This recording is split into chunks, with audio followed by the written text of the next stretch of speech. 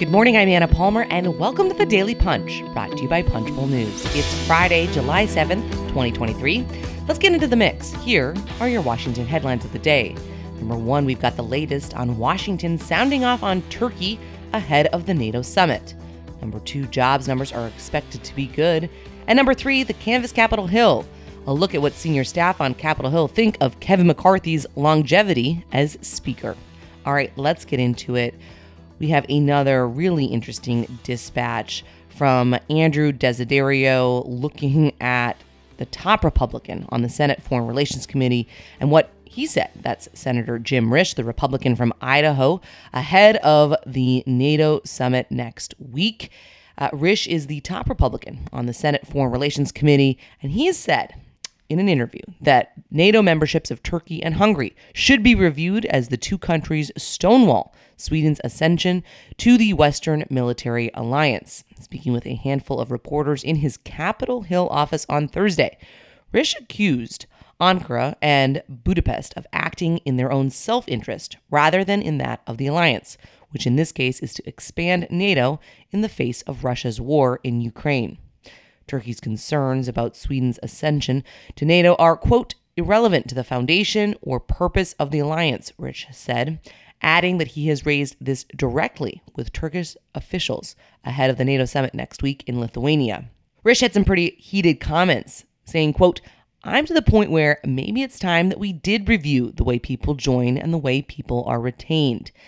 His comments are a reflection of long-simmering tensions between Ankara and the rest of the alliance.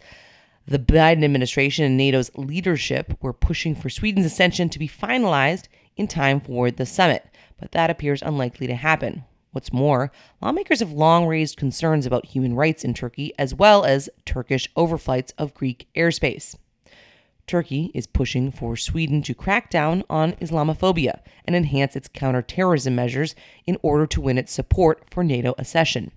Hungary's government is holding out on Sweden's approval in a show of support for Turkey, and Risch recently exercised his authority over arms sales to block a proposed sale to Budapest. Risch warned that if NATO members are having this much trouble on the issue of expanding the alliance, the invocation of Article 5 could also be a chaotic process. Article 5, of course, of the NATO Charter stipulates that an attack on one member nation is an attack on all and will be met with a military response backed by all members. Risch said there are a half dozen ways to go ahead about regulating individual countries' memberships, but declined to go into specifics. This is not a good position to be in, he added. It does not add to the strength of the organization. We've been reporting all week that Sweden's ascension has been the focal point leading up to next week's summit, where a group of senators will attend. The Biden administration is working to placate Turkey by potentially using a proposed sale of F-16 fighter jets as a bargaining chip.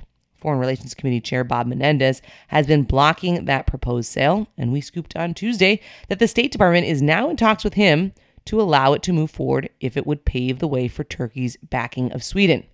Menendez and Risch, of course, aren't the only senators looking to punish Turkey. Senate Minority Leader Mitch McConnell told us in an interview that Turkey shouldn't get the advanced American fighter jets until it stops blocking Sweden's NATO ascension. We will be all over this next week, and the twists and turns that are certain to be a part of the pressure campaign from the U.S. to try and move Sweden's bid forward. Let's move on to the number two story of the morning, the economy. Heads up, a big June jobs number is expected. Financial markets were wobbly Thursday, and guess why? Analysts expect the jobs market will continue to show its strength today, and that means that interest rates may be heading up again soon.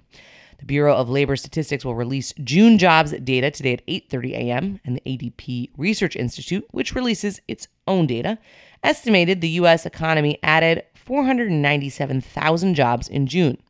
If you're looking for more evidence that the Federal Reserve will continue its rate hike campaign when it meets later this month, that would be it. Fed Chair Jay Powell and other top officials at the central bank have been looking for any quote-unquote softening in the U.S. labor market to help cool inflation. But that ADP estimate, if it's backed up by today's job report, signals that the Fed may have to raise rates higher for longer than hoped. Bank stocks in particular got hammered as higher interest rates will continue to put even more pressure on that sector.